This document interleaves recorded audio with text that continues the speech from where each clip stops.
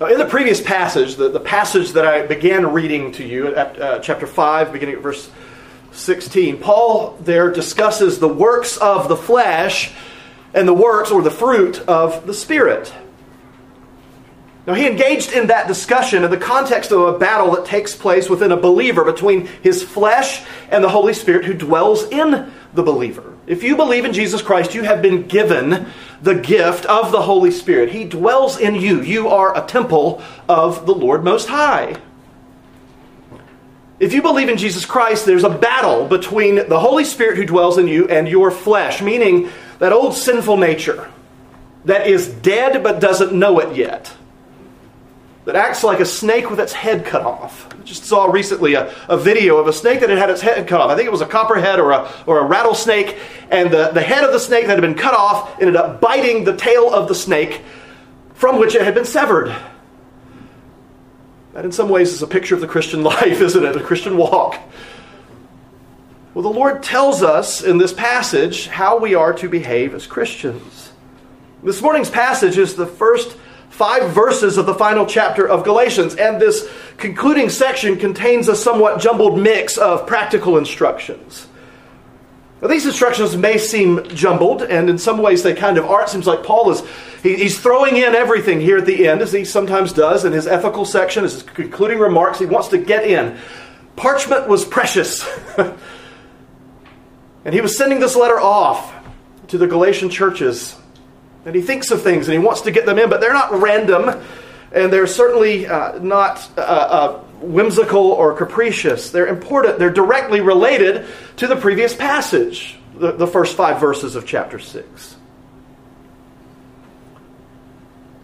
It's much easier for Paul to commend to the Galatians the fruit of the Spirit than it is for Christians to actually bear that fruit, right? The fruit of the Spirit is love, joy, peace, patience, kindness, faithfulness, gentleness, self-control. It's very easy to say those things. It's very easy, at least for most of us, to memorize those things, but to do them, to bear them, it's much more difficult, isn't it? And chapter 6 shows that Paul realizes this. Paul realizes that this is a world in which people get hurt physically, spiritually, and emotionally. And chapter 6 shows how we bear fruit in those situations, under those circumstances. Being a part of Christ's church means that you should never have to face the hardships of life alone. Sometimes we do, but we ought not to. Because we're a body. And as Paul says elsewhere, when one member of the body suffers, the rest of the body suffers, right? When one member experiences joy, the rest of the members ought to experience joy. When you're a member of a church, it means that when you get beaten and broken by the spiritual battles that you face, you've got people who will lovingly take care of you, who will gently restore you. Brothers and sisters, we are at war, not with our neighbors, our fellow image bearers, okay? We are at war against Satan and those who fight alongside him. We are in battle, a spiritual battle. But God has given us spiritual weapons to fight in that battle. And He's said to each of us that we ought to be medics who come alongside those who are suffering, who are hurt, to help get them back in the fight. And so it means being a Christian, being a member of a church, that when the weight of life is threatening to crush you, you have brothers and sisters in Christ who will step in and help you carry that burden. Because that is what Jesus Christ did for you and me. That leads us to the statement that I would like you to consider, to keep in the front of your minds as we work our way through the sermon this morning. Jesus Christ bore the burden of our sin and guilt on the cross, and we must bear the burdens of our brothers and sisters in Christ. Let me say that again. Jesus Christ bore the burden of our sin and guilt on the cross, and we must bear the burdens of our brothers and sisters in Christ. You can't bear their sins. You can't bear their guilt. Jesus Christ has done that for them. But when you see a brother or sister in Christ in need, it's not optional. You must help bear their burden. It's a command of the Lord. And that's the first the first section of the sermon this morning, bearing each other's burdens. And the second part, and this is just a two-part sermon, a two-point sermon, bearing your own load. Again, bearing each other's burdens and bearing your own load. So let's look at the first part of the sermon now, bearing each other's burdens. When we read through this passage, you might have been struck, as I was, by what seemed to be a contradiction between verses 2 and verse 5. In verse 2, Paul commands us to bear one another's burdens and so fulfill the law of Christ. And then in verse 5, it seems like he turns around and says that each will have to bear his own load. And Paul's two statements, they seem contradictory, but they reflect the tension that every Christian feels. We are at the same time utterly dependent upon God and yet responsible for our own actions. In the church, our dependency on God means that at times we'll be dependent upon God's people. There are times when God will use the shoulders of others to carry our burdens. And yet, as verse 5 shows, we still need to take responsibility for ourselves and bear our own loads. We'll get into what that means in each particular case. But verse 1 gives us practical illustrations for carrying someone else's burden using a specific situation to illustrate it. Paul says, brothers, if anyone is caught in any transgression, you who are spiritual should restore him in a spirit of gentleness. Now, in the struggles with the flesh, in the struggles with the world, in the struggles with the devil, there are times when any one of us can fall into temptation and get caught in sin. And when someone is caught in sin, when it comes to the attention of others, perhaps it comes to the attention of others because the offending brother, the sinning brother, sins against another brother or sister in Christ. When someone is caught in sin, that offending brother, the one who has committed the sin against someone else, he should be restored in a spirit or with a spirit of gentleness. This restoration process is what's known as church discipline. Now, what Paul's saying here, it may not sound like church discipline to us, but that's because our understanding of church discipline needs to be corrected. We have a skewed view of what church discipline means. We think mostly that it's very formal, and it happens in the courts of the church. And most people today, most brothers and sisters in Christ think that church discipline is abusive. They have seen things, perhaps they've been on the receiving end of abusive types of discipline, and therefore it's colored the whole thing in a negative light for them. The aim of all church discipline, from the least offense to the greatest offense, is to bring glory to God and to restore the offending brother or sister into a right relationship with the Lord, but also with his brothers and sisters in Christ. And so we want the offending person to be restored to a right relationship with God. And as I said, the reason that we so often have a distorted view of church discipline is because it is so often poorly carried out. It can be abused. It can be administered vindictively. Because those who have authority in the church, and in our particular denomination, our particular type of church, it's the elders. We have rule by presbyters. Those in authority in the church, they're sinners too. Desiring to restore the sinner to a proper relationship with God in the spirit of gentleness is the corrective to abusive discipline. And to help get the proper perspective on church discipline, we need to see the church as a hospital. And we need to understand that the brother or sister who has been caught in sin as someone who has broken their arm or done some sort of injury to themselves and to others. Restoring the injured person would be setting the broken bone and putting it in a cast so that it will mend properly. In fact, the word translated restored is a term for medical healing. It means to return to its former condition. Now, having a broken bone set is not something that you want a person on the street to do for you. Ideally, you want an orthopedic surgeon who has done it many times. This is not their first case. And they come in and they're a pro and they know exactly what they're doing. And the same is true of someone who is being restored from falling into sin. And that's why Paul says in our passage, you who are spiritual should restore him. This doesn't mean that only the pastors or the elders can restore a sinner. When Paul says you who are spiritual, he's making a reference to those who are bearing the fruit of the Spirit. Going back to that previous passage in chapter 5. Those who are being led by the Spirit. Those who are spiritually mature. Well, most likely, Paul has in mind here what Jesus taught in Matthew chapter 18, verses 15 to 17. We read that earlier. Verse 15 says, "If a brother sins against you, go and tell him his fault between you and him alone. If he listens to you, you have gained your brother." Verse 15 in Matthew 18 is church discipline at its most basic level. It's the members of the church policing themselves, but in a good way, not ratting someone out, going to a person, "Brother, you sinned against me here. I am offended by what you have done to me. You caused me hurt. You caused me harm." Doing it in a gentle way, in a loving way.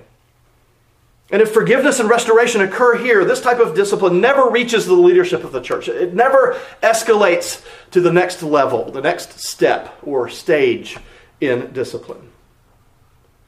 We might add, and maybe I misspoke there about this being the most basic form of church discipline. I suppose the most basic form of church discipline is you're sitting in church, you're hearing the Word of God read, you're hearing it preached, and you come to the conviction of the Holy Spirit. And you repent of your sin. And if there's a situation in which you need to go to someone you sinned against, you take the lead and go. That's very basic. That's grassroots church discipline. But if these things don't work, if the offense can't be resolved by talking with the brother alone, Jesus says in verse 16 of Matthew 18 that you take it to the next step, which is to bring one or two others along with you who witnessed the offense. If the offending person won't listen to you, you are flat wrong. I did not do that thing. You bring a witness or two, again, with gentleness, with care. You're not trying to crush this person. You're not trying to be vindicated, proven to be right. You're bringing other people who can say, "Brother, yes, you sinned in this way." And only after that fails, and of course we need to be specific here, we're talking about matters of private offense, where only a few people are aware of it, not public sin, public scandal. That's very different. Private offense. If that doesn't work, if the offending brother refuses to listen, even when you have witnesses who've come to talk to them, then you take it to the courts of the church. You all bear responsibility here. If you are sinned against, talk to your brother or sister. Seek to mend the damage that has been done. But remember that your desire should be to restore the relationship. Remember to do it in a spirit of gentleness, which is a fruit of the Spirit. If it's a minor private sin, if it's something that's not major, you can cover over that sin with love. You could choose to forgive the person. It's a one-off sin they've committed against you.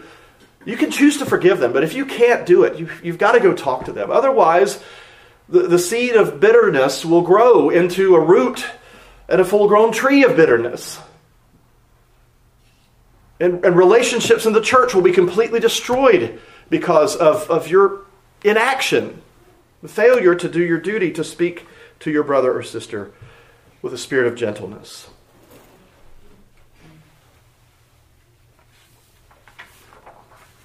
One of the dangers for a surgeon who's doing surgery and who perhaps is good at it is that they run the risk when they've saved a number of people's lives or done a number of amazing types of surgeries to become conceited. We say that surgeon has a God complex. There was a survey or a study done within the last decade or 15 years perhaps that the rates of narcissistic personality disorder among surgeons, it was surgeons, I think, pilots, and then members of the clergy. I don't know what to say there. No comment. Plead the fifth.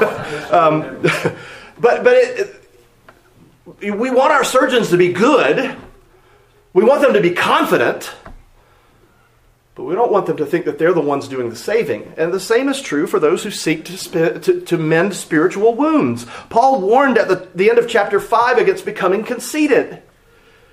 And this is what he says at the end of verse 1. Keep watch on yourself lest you too be tempted. You may not be tempted in the same way that the person was tempted who committed the sin. You may be tempted to think of yourself as pretty great. Wow, I'm good at this restoration business. This correcting other people's sin business. And that's a dangerous attitude to have. If we begin to believe that we're the ones doing the healing, that we're some sort of guru with all the answers, we will develop an arrogance in our relationships with others. Restoration requires humility on the parts of both people involved in it. Not just the person who has done the sinning and needs to be corrected, but the person who is seeking to correct, seeking to restore. We need to remember that it is God alone who restores a sinner. We are simply privileged to be instruments in His hands if He so chooses to use us in a particular situation. But Paul also says that we should keep watch on ourselves because it's easy for us to become tempted by the same sins as those we're trying to help. It's easy to become tempted by the sin that boy, I am something. And I'm going to set up a ministry in my own name and carry it out. We must constantly be on guard so that we don't give in to the same temptation. After Paul has given instructions on restoring a sinning brother, he makes a fairly general statement in verse 2, bear one another's burdens and so fulfill the law of Christ. Restoring a sinner is one example of bearing one another's burdens, entering into the troubles and travails of another person, getting involved when things are messy. And we just would rather avoid the mess, right? We want to go around it, steer clear, go into avoidance mode, not confront, not deal with things, paper it over, move on.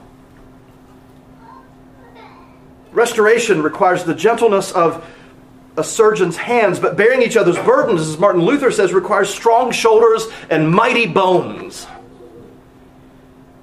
You are taking on the weight that someone else is carrying. Not necessarily the weight of sin. You can't bear their sin. But if someone is in trouble, someone is suffering, and you come alongside them and you enter into their suffering, you care about them enough to see how they're doing and try to perhaps alleviate their suffering in some way, you're taking on their burden, helping to bear it. Bearing another's burden requires strength, but it also requires a willing heart. It's not enough simply to be aware of someone else's need. Paul commands us to jump in and help out. This is not a suggestion, what he says in verse 2. Bear one another's burdens. It's a command. We need to know each other well enough that we'll know when someone else is in the church needs help. We need to be able to detect a tone of voice or notice a look in our brother or sister's eye. But there's something else too.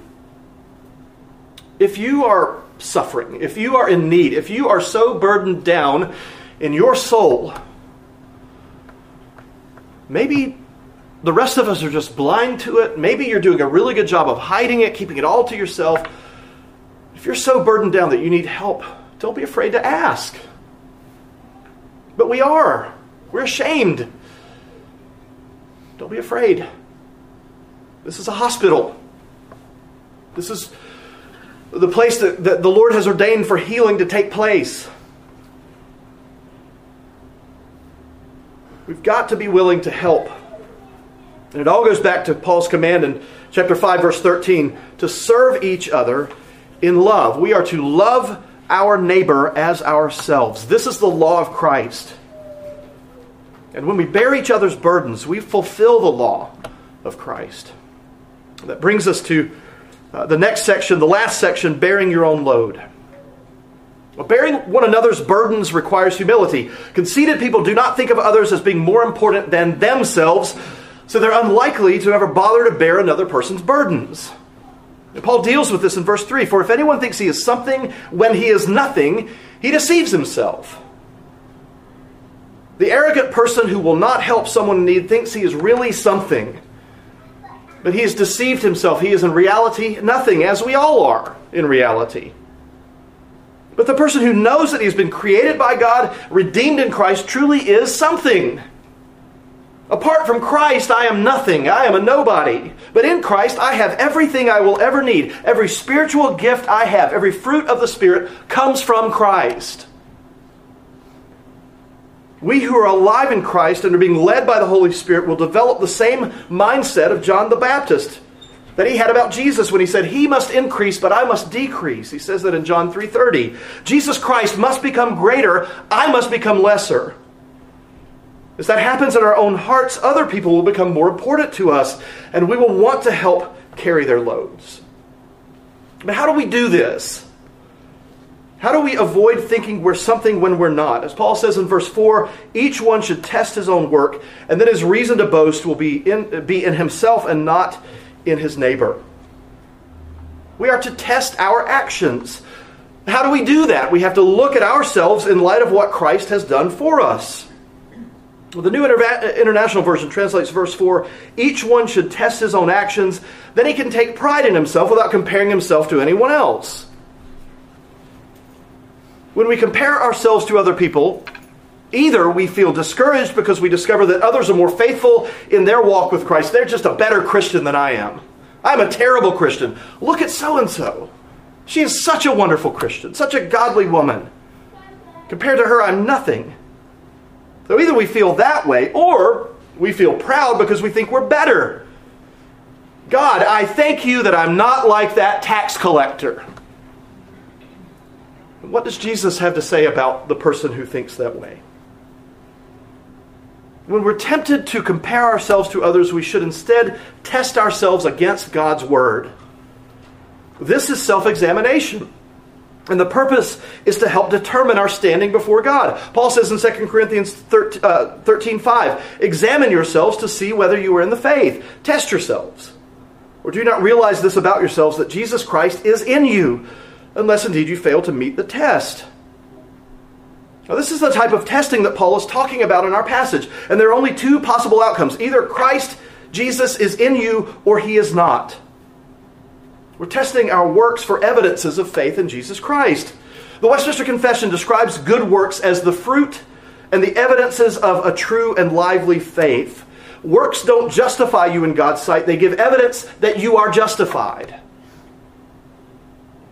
And if you meet the test, if you determine that Christ is in you, then you have reason to boast. But let your boasting be the same as Paul's. He says in Galatians 6:14, but far be it from me to boast except in the cross of our Lord Jesus Christ, by which the world has been crucified to me and I to the world.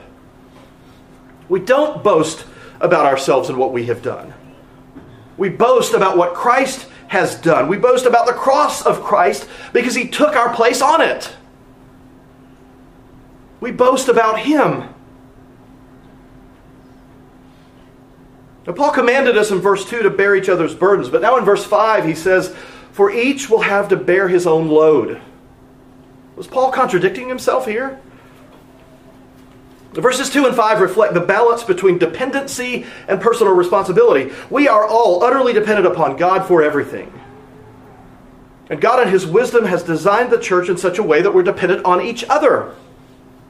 But that doesn't mean that there's no personal responsibility. We are commanded to help carry each other's burdens, but there are some loads that you alone must carry. Some that I alone must carry.